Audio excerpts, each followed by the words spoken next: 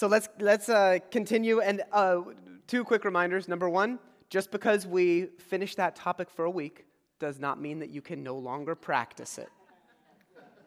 Right? So you're still allowed to continue and encouraged to continue learning to relinquish control this coming week. But secondly, we do have little packets. They're on the outside table, little booklets that we have for each week if you want to journal about each topic that we're going through. So we dive into this one. This week, there's a story in Mark 9. I'm going to tell a lot of little short stories tonight, or this morning. If it goes to tonight, we have a problem. And it's in Mark 9, and Jesus is... He's doing all sorts of powerful healing movements. There's been a crowd that's starting to gather around him. He's sending his disciples out. They're doing amazing things. But anyways, there's this experience where Jesus, he sees this kid, and he asks what's going on. And the kid's father says, "I've got this son, and he's been possessed by an unclean spirit, and he's been tortured his whole childhood. Can't control his body, it throws him around." And Jesus asks all these questions, and it's just heartbreaking to read about this boy who has been suffering for so long. And the man cries out for help, and Jesus willingly says, "Yes, absolutely, I will speak into this." And in the middle of the story, he heals the boy. It's amazing. It's wonderful. And then there's a little backdoor conversation that happens between his disciples. And we find out that Jesus was playing second string on this actual effort because the disciples had already encountered this kid, and they had been able to do lots of wonderful things, and they couldn't heal him. And they say, when they're out of earshot, because I'm sure it was embarrassing, they said to Jesus, "Why can't we heal this kid? Why couldn't we? We tried. We've been able to do lots of things. You've given us power. You've given us, And Jesus looks at them, and he says this kind can only come out by prayer. And there's a really interesting part of this story. And the really interesting part of the story, I'm not sure how many of you are familiar with it, but in the entire narrative that we get with Jesus, there's one thing that's missing. Jesus never prays. So he heals the guy, and then he tells his disciples, this one was especially challenging because it was this was so deeply rooted that it can only come out with prayer. But Jesus never prays. He never says the right 30-second words. But yet he says this kind only comes out through prayer. So what are we to make of a statement like that as we lean into a subject about prayer? I think one of the things, I'm glad you asked, I think one of the things that we need to understand is that when we talk about prayer, and we talk about it a lot, or at least it's a part of our conversations a lot, we need to understand that when we speak of prayer and read of prayer in the scriptures and encounter Jesus, what we are talking about is not a short segment of time where certain words are used. That is just an example and a glimpse. We are talking about a pervasive spirit that is so deeply in touch with God all the time that there is communion. It doesn't mean that we don't say or ask, but it means that it's a posture, not just an activity that you relegate to before meals or when something's really hard going on or during morning devotions. Okay, so when we lean into this, we need to understand that Jesus is talking about a way of life. Now, you know the quip of Mark Twain where he says, everyone talks about the weather, but nobody ever does anything about it? We kind of approach prayer in the same way within God's church. Often prayer is talked about a lot. Pray for you, we got to pray, whatever the case. But often people don't lean into what it means and taking it seriously and doing something about it. And I'm specifically talking, we often talk about contemplative practices because they're really important to center on Jesus within our spirit, to be silent and still. But I'm talking about active prayer a little bit more today, because we haven't talked about that. So I'm talking about leaning into things like intercession, deeply praying for others, giving God the longings of our own hearts, all right? And if we're honest, we have very, very few positive connotations about it, right? If I invite you to come with me for a 2-day prayer retreat, there'd be a lot of yeah, sounds great. Is there water skiing, though? are we going to do something fun too? Because we just have certain conversations. It reminds me of the story where there was a pastor who visited a woman in a hospital, and he chatted with her for a little bit, and he said, "Okay, let's pray." And she looked at him and she goes, "Is it that bad?" Right? We just have very few positive connotations of praying for others sometimes, and so it's especially true, I think, when we do that. And then we have, here we go, all sorts, and I don't have to tell most of you about this, we got all sorts of theological baggage, right? When we talk about prayer. I mean, we just established this idea of relinquishing control, and sometimes we're like, well, what do we do with prayers? Can we really control God? How horribly arrogant, right? So we have that theological challenge on one side, because some people talk about just getting whatever they want from God as if we control the God of the universe. And something feels off to us, rightly so, about that. But we've also got the times where we meaningfully prayed and there was just silence. And it was something that we can pretty much know God would have wanted, right?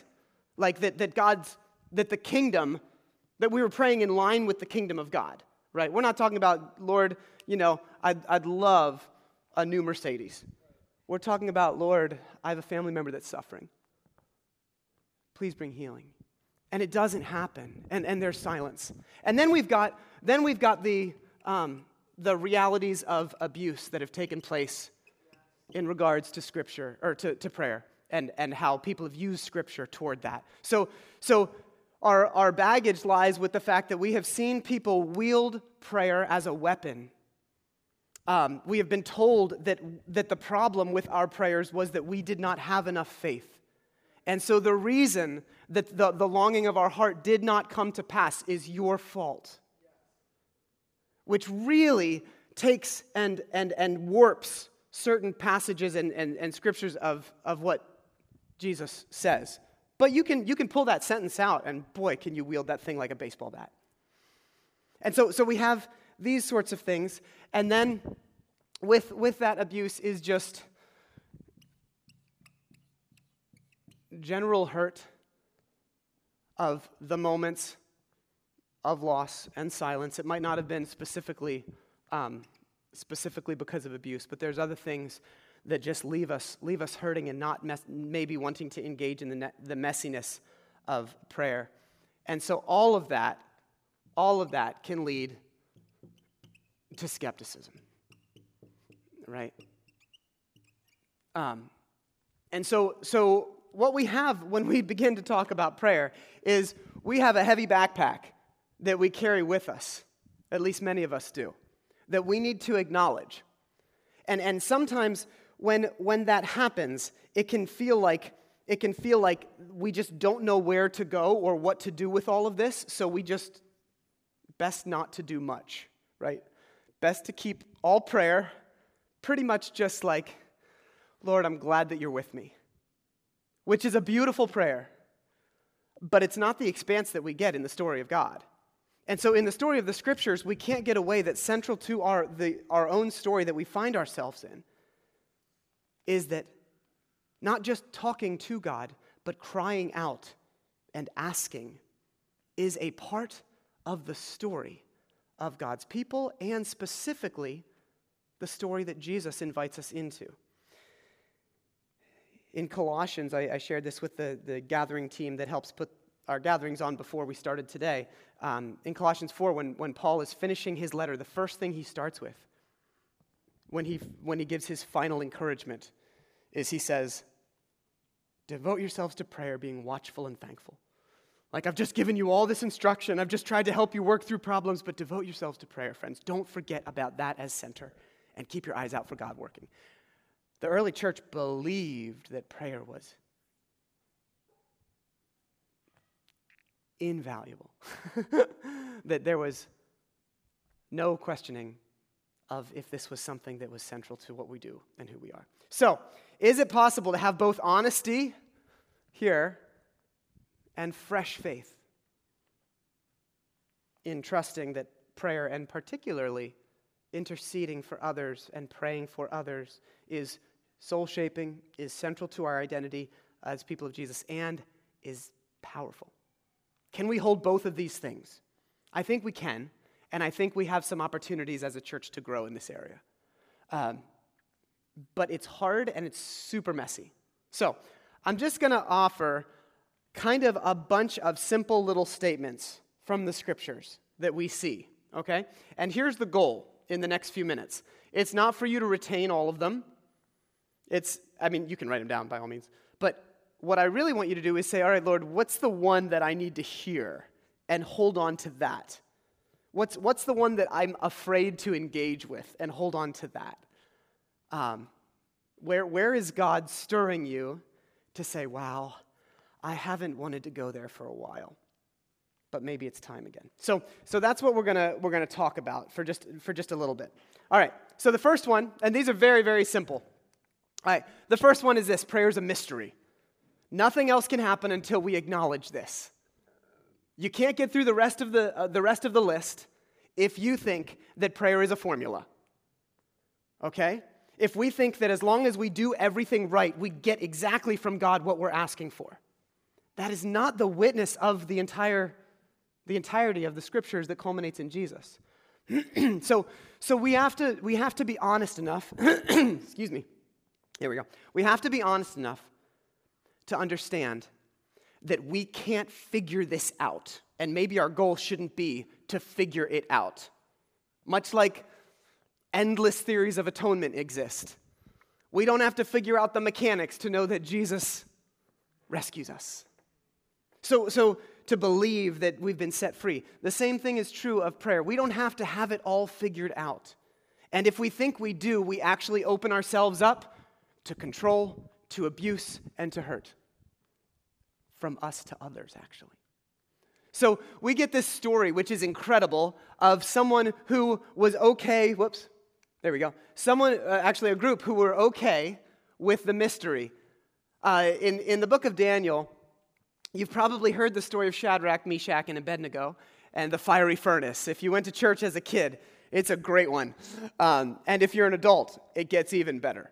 But when you read this story, long story short, the king says, hey, you know what? I know you all like different gods. I'd prefer to be it, so I'm going to build a big tower. It's a picture of me. Please worship me. And a bunch of the Jewish people said, thanks, but no thanks. We're going to keep worshiping our God. He said, yeah, that's not going to work in my kingdom, so I'm going to burn everybody that doesn't.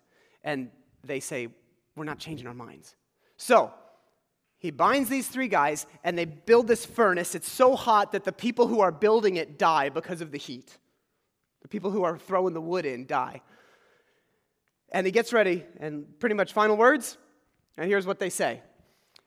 They looked at him, and they said to the king, they said, if we are thrown into the blazing furnace, the God we serve is able to deliver us from it, and he will deliver us from your majesty's hand. But check this out, even if he doesn't, we want you to know we're going to be faithful.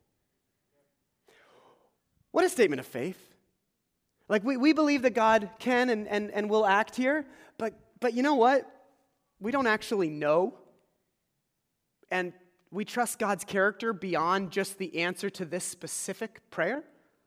So we're going to continue to walk this way, come what may. And we trust that God's goodness is not negated by this lack of answer to our prayer, possibly. No, I have to say, no offense to these three guys, because it sounds really uncaring, but part of me wishes that it hadn't worked out, because the state of their heart was so beautiful that it would be instructive to us, instead of people saying, but see, it didn't matter, because God came and rescued them in a brilliantly beautiful way. But the heart character that they had beforehand is what I want us to notice, because they weren't trying to control God. But something beautiful happened as a result, without question. Prayer is a mystery. Jesus, we're told, was unable to perform certain miracles in his hometown of Nazareth. What do you all do with that? That there were certain times where Jesus was like, I'm trying, but I can't. Nobody's taking me seriously here, and it's limiting what I feel like I can do, because they're just seeing me as Joseph's kid. What do we do with those things? They're mysterious. So someone could control or limit Jesus' power? Really? Yeah. I mean, I don't know where that fits into your theology, but it's there, so it's got to be somewhere. We cannot turn this into a formula. We can't turn everything into easy answers. There are times where we just can't understand it all. How does this all work with God's working in the world, and how doesn't it? It's okay to say, I don't fully grasp this. There's mystery here. Another thing is that prayer is a service and love to others throughout the Scriptures. I think this is really important, that to pray for someone is an act of service. In all the way in the Old Testament, in 1 Samuel, it's kind of a wild story because God leads his people and he uses prophets and judges to lead them, but everybody around them has a king.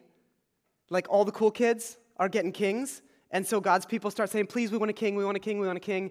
And through the prophets, God says, you don't want a king, because then you're going to start acting like all of the other countries. And they say, we promise that we won't. We promise, give us a king, please. And God says, I'm your king. And they say, we know, we get it. But this king will acknowledge that you're the king, really. But we just really want to be like everybody else. So what God does throughout the whole story of the Scriptures, he sighs, he gives in, and he works with it, right? This is how God's character works. He always says, I will work with you even in your stupidity. And so what ends up happening is essentially Samuel says, all right, if this is what you want, this is not what God wants, but we'll give you a king. Then all these horrible things happen, and they start saying, oh my gosh, we've sinned, we've screwed up so much, whatever. And they say, please pray that God would spare us.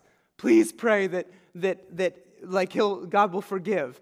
And Samuel looks at them and he says a whole bunch of things. And then he says, far be it from me to sin against the Lord by not praying for you. Of course I will continue to pray for you. You didn't do the right thing right here, but this is a part of my calling to serve you as my people. And you see this throughout. You see it in Paul's leadership of the early church, the calling to pray for others regardless of what they've done or what you think they deserve or whatever is an act of service and love. You serve one another when you choose to pray for them. And there's so many examples. I just thought this one was amazing because of his statement. Far be it from me that I should sin against the Lord by failing to pray. Like, it's so important to me that if I would not pray for you, I feel like that's sinning against God's heart. That's moving away from God's heart. That's amazing. Interesting stuff. Should we skip this one? Prayer impacts God's actions. This is where we have to embrace number one, that prayer is mystery. However, the story that we have is that prayer is indeed powerful. And that there are times where God acts. Prayer, according to Scriptures, prayer is a terrifying gift from God. That's what I think. That's how I interpret it. Prayer is a terrifying gift from God. Because God says, when God creates people, I want to partner with you in the redemption of all things. Right? In this restoration project. And so that means that there is interaction. That means there's actually partnership. So that means that there's times where people go to God and say, Lord, we want this, please help us. And due to that, God responds. This is the story that we have. We just are often people of very little faith. So in the midst of this, I think that we just need to be honest. You know, Jesus wants, if you believe, you'll receive whatever you ask for in prayer. Now, we can take that and turn it into a blanket statement that has been very damaging. We can also, on the flip side, because we've seen it abused, we've seen mystery, we can say, I'm not going to deal with that at all. So I'm just not going to do anything. I'm not going to ask. And we miss out one of the gifts that Jesus gives. I think it's really interesting. There's an archbishop from late 1800s or early 1900s, William Temple, and he wrote about prayer. And he says, and he acknowledged how complicated it was. And then he said, but I'll admit, coincidences happen a lot more often when I'm praying. Maybe that's a starting point for some of you. He says, I know it's mysterious, but coincidences happen a lot more often when I'm actively praying for something. And so I think that there's beauty in the mystery. And I think there's also a quote from Oswald Chambers, again from the early 1900s. And he talked about intercession. He said, well, what we must avoid in intercession is praying for someone to simply be patched up. We must pray that person through into contact with the very life of God. We must avoid intercession. What we must avoid is just praying for someone to be patched up. So he's saying that there's this temptation to just, when we want God to act, to just make it about the thing. But in reality, truly praying for someone is wanting and longing for their whole self to be able to experience God's goodness and wholeness. And so there's beauty in praying for this wholeness in other people's lives. All right, next up, prayer should be simple. This is a slightly easier one. We don't always practice it, though. In Jesus is teaching his disciples to pray, and he says, when you pray, don't keep on babbling, right? They think they're going to be heard because of a lot of words. So don't be like them, because your Father knows what you need. God knows what you need before you ask. So don't think that word count, right? I think about that. When I was in 8th grade, I was in You're a Good Man, Charlie Brown, the musical, and there's a book report scene. And is it Lucy? I think Lucy is the one. It's all about Peter Rabbit. Peter Rabbit is a stupid book about the stupid rabbit who steals vegetables from other people's gardens. And then she starts using the word very 100 times in order to get the word count up. Right? Is that right? Okay. I think that's how it goes. And so anyways, there's this idea that somehow if we get our word count up high enough, that chisels out God's ears. And we're reminded over and over, prayer is not about word count. It's not about being ornate. It's about simplicity. And I think we forget that sometimes when we talk to God. I have a friend who encourages people to actually sit in their living room during times of prayer and put a chair right in front of them. And imagine Jesus actually sitting in that chair so that they can start talking like normal instead of getting overly spiritual. And it is a brilliant practice. If you think it sounds goofy, just try it. And all of a sudden, you will find yourself actually able to have a normal conversation in prayer instead of dressing it up with all the ways that you've heard in church as a child. And there's beauty to something like that. Prayer can be simple and should be simple. Mother Teresa, the way that she would talk about praying for people, she would say, I'll remember you before Jesus. What a beautiful way to say that you'll pray for someone. I will remember you before Jesus. I'm with Jesus, and I'm just remembering you. And I'm placing you right here with me and Jesus. And I don't have to have it figured out. I don't have all the requests just right. And that leads us to the next one, which is that we have permission to pray it wrong. Okay, this is an important one because, and it's connected to the prayer should be simple, but we have permission to pray it wrong in the midst of deconstruction, which so many of us have been through in our faith, right? Moving away from fundamentalist approaches that offered very easy answers but didn't deal with the complexities of life and faith. In the midst of this, maybe it's hard to figure out, what am I even supposed to pray for? What's okay to pray for? And what is not what I ought to be praying for? And you know, like, how do I deal with all of this? You know, when the cancer gets worse, do I pray for healing? Do I pray for peace? Do I just pray for closure?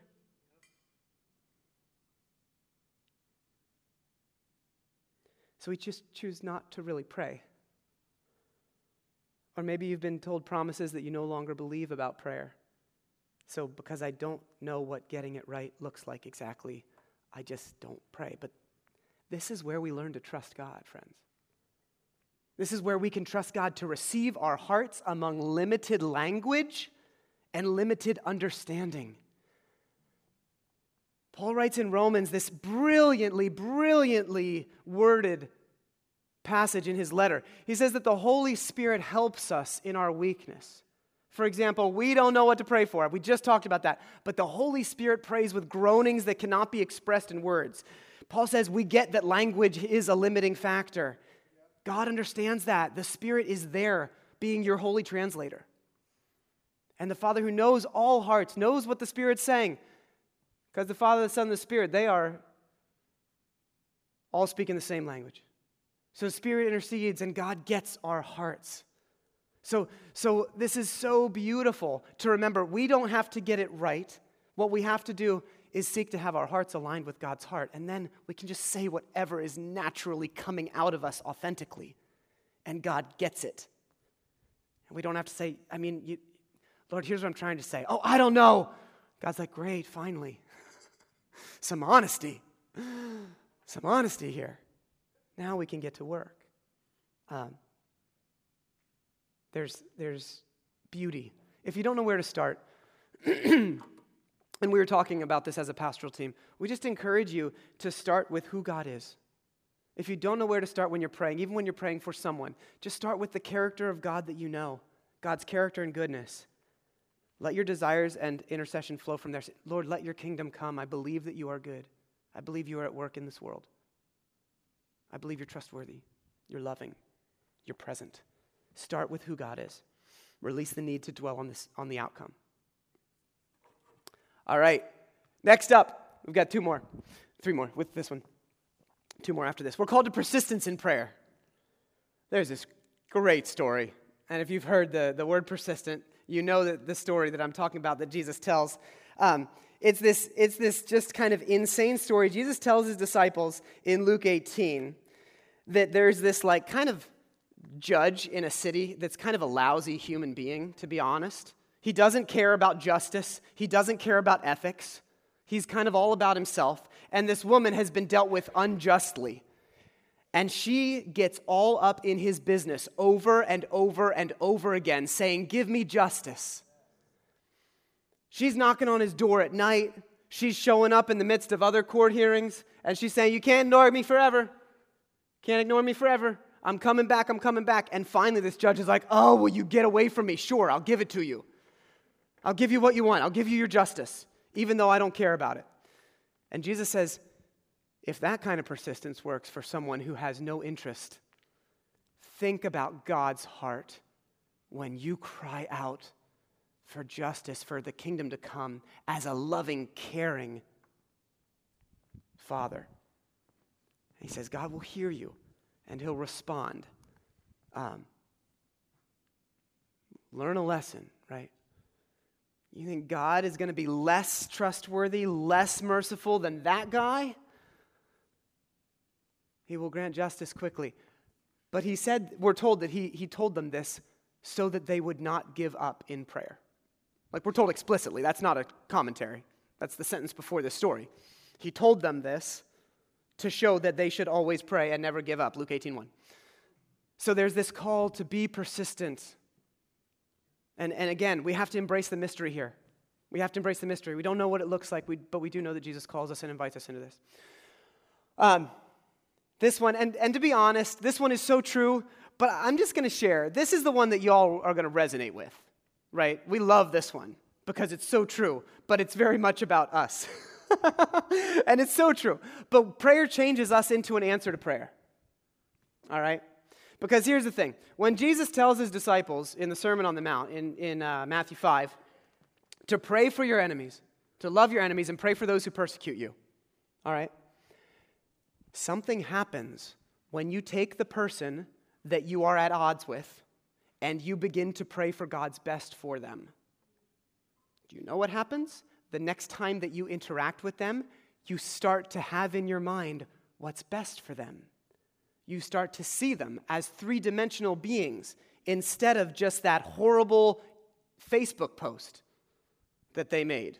You start to see them as people just like you, and you begin to humanize others. When Jesus tells you to pray for your enemies, he's doing it so that they one day cease to become your enemies in real life. Because when we pray for others, we begin to get the same perspective that Jesus has toward them, if it's authentic. If we are really praying for others, it is an act of love. If we really want, not for God to smack them upside the head and show them what's what, right? But if we pray that they would experience God's goodness and wholeness, then all of a sudden we begin to wonder, what does God's goodness and wholeness look like? And maybe the next chance you have an interaction, you play a part in that. So, and this is the passage I was talking about. You've heard it said, love your neighbor and hate your enemy, but I tell you, love your enemies and pray for those who persecute you, that you might be children of your Father in heaven. So in other words, you're going to mimic me if you start to love the people who are harder to love. You'll be lined up with my heart. It's such a beautiful and maybe the hardest teaching in the entire scriptures. But there's such beauty with all of that. So we sit with that and we realize that this is kind of a life hack that Jesus gives us. That prayer changes us. As we pray for others, it changes us into the kind of people that are the answer to their prayer, to our prayer.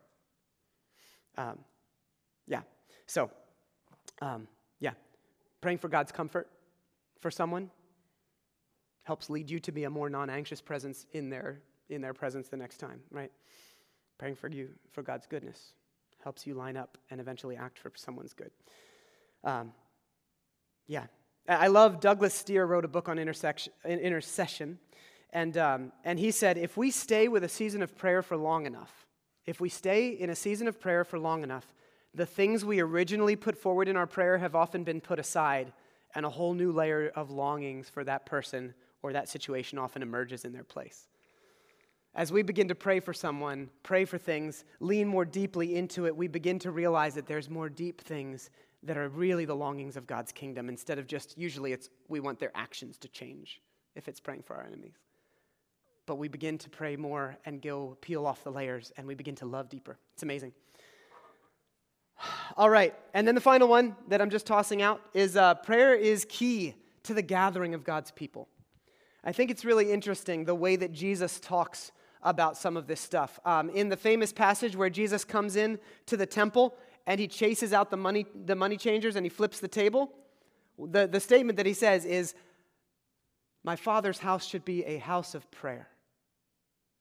The place that worship takes place is supposed to be a space of prayer. And he says, you've turned into a den of thieves and all this other stuff. But this idea about having the gathering of God's people be known as a house of prayer was super important to Jesus. And we see that in the book of Acts, in the early church, when we get a glimpse of their life together, prayer is one of the big four, right? Learning from the apostles' teaching, sharing life together, fellowship, eating together, and prayer. Those are the big four. So it's one of the big understandings that if God's people are dwelling together, they will be praying together. This is a hallmark because it breaks down barriers within us, it keeps us centered on Jesus, and it moves us toward one another in a shared heart. And so it does something that, a bunch of interesting dialogue doesn't do. That's great to learn, but then it's just about a lot of ideas. When you pray together, all of a sudden you are aligning your hearts in a different way, a deeper way. So there's beauty with it. Okay, one word about the phrase that Jesus uses in the garden, "Not my will, but yours be done." Beautiful, powerful phrase. I'd encourage you to incorporate that into your own prayer life with a caveat. Sometimes, if we pray for something and then end it by saying, "But not my will, but yours be done," we can then talk ourselves into suggesting that if we don't get an answer to that prayer, that assumes that God's will was the opposite, right? Let's go back to the really hard stuff. I'm praying for someone who is deeply ill. And I say, "Lord, but not my will, but yours be done." And then that person dies. Then theologically, we decide that God's will was that person would die. We need to disconnect that. That is not helpful theology. We are not told that everything in our world that happens according to God's will. Why else would Jesus tell us to pray for God's kingdom to come on earth if God's kingdom was always what happens? So we need to disconnect that because it's been used to do deep harm and trauma. Now, if we end our prayers by saying, "Lord, not my will, but yours be done," and what that actually means is that it's a soul-shaping way to learn to trust God and say, "Lord, I want my desires to align with the priorities and the kingdom and the character that I see in you every day. I want what I want to line up with what you want." That is a beautiful heart posture.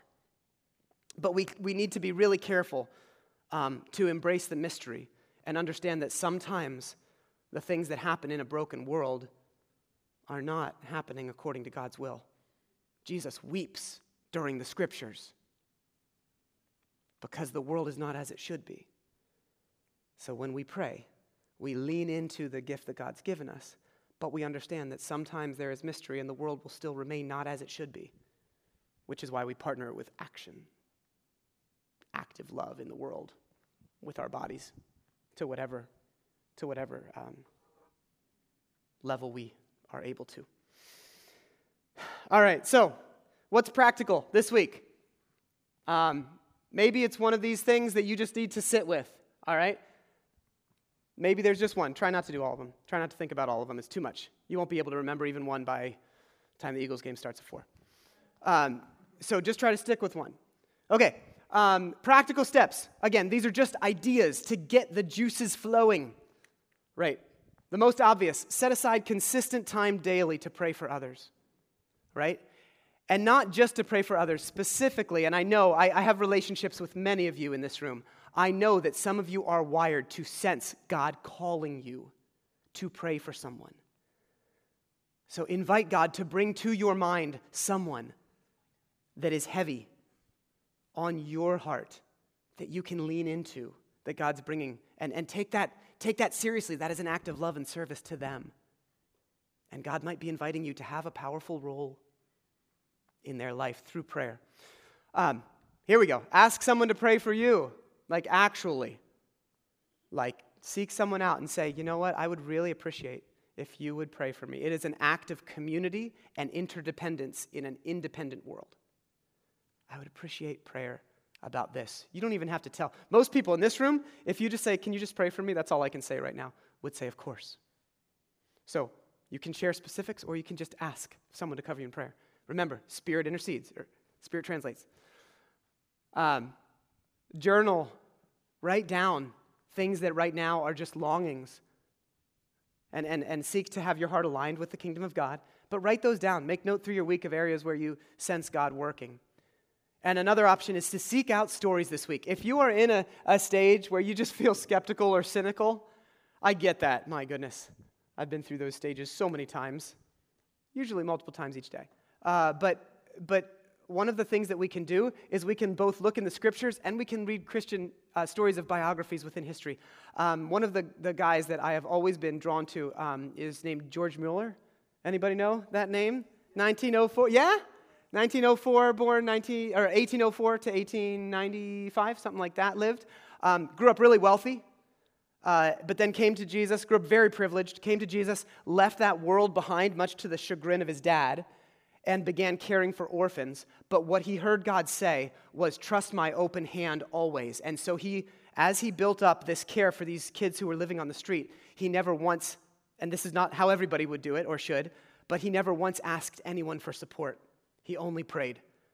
And God provided miraculously over and over again, sometimes within the hour. He kept a journal for 80 years, and he wrote over 500,000, believe it or not, I don't even know how you write that much, direct answers to prayer that he could chart. And raised what is the equivalent in our day to over $14 million to support his orphans, which was at the time, I think, $400,000 or $200,000 in the 1800s without ever asking a person for a cent. It's an incredible story, and it captivates you. But you can read other stories like this of God working that just remind us. And there's beauty in these stories, a lot of them. Now, sometimes I'm sure people make stuff up and want to, but there's a lot of reliable stories out there, too, that are worth exploring. So maybe it's one of these things. Also, I don't know where the common prayers got to. I don't know where you've got them, Lily, but what I would love for us to do, did you put them back on the table? Wonderful, that's exactly right. So maybe Sean or somebody, I would encourage you as we share communion in a moment to spread those out and have them face up. And maybe, there's no names on them, maybe you just want to go back there this week and see something that seems to stir you and grab that. Grab that paper and hold on to it this week and lean in to intercede for that thing, okay? And we just see where it goes, and we don't try to seek out the results. What we try to do is seek out God and love others, and we trust that God's goodness and God's power is actually a part of our journey as partners with God. Yeah, it's complicated. It's okay if this brings up some stuff for you, because a lot of you have been through some really, really hard church experiences and theological experiences. But I invite you to have fresh faith, to step in a fresh way. I'm going to close as we come together to Jesus, and I'll invite those who are serving. If you could open the bread, Jess, for me. And I believe, do we have two? Yes, wonderful. As we come forward, I'll also invite you to do one more thing. I'll invite you, I said, what was the phrase from Mother Teresa? I want to get it right. Yes. Right. I will remember you before Jesus. I want you to bring someone with you toward Jesus here. As we center ourselves on the goodness of Jesus, is there someone that just might be struggling in some way? There's no words out loud. Family member, a friend, a neighbor, a coworker, that you can just bring forward toward Jesus during this time. And I invite you, as you come forward, remember them before Jesus as you come toward Jesus at our center. And so, yes, so as we break this bread, and as we remember the self-giving love of Jesus and the fact that Jesus poured his Spirit out on his people, we remember that that is a part of our journey as disciples. We are Spirit-dwelling people. God's Spirit is in you, and that's a Spirit that's powerful. And so we love others through prayer, and we trust God. So as the music plays, you can come down, and we have an open table, so anybody is welcome. If you desire to keep moving toward Jesus, then absolutely come and receive the grace of the bread and the cup. You'll hear the words of Jesus from John, the bread of life, given for you when Jesus said, I am the bread of life. And you can rip off a piece of bread and dip it in the juice or the wine, or if you need a gluten-free option, they're on both sides of the table in small cups. Okay? But I invite you to come and be thankful and bring someone with you in your spirit toward Jesus during this time. All right? Lord, thank you for welcoming us just as we are. Thank you for inviting us to share in your Spirit and to express it actively in the world. Draw us near. Amen.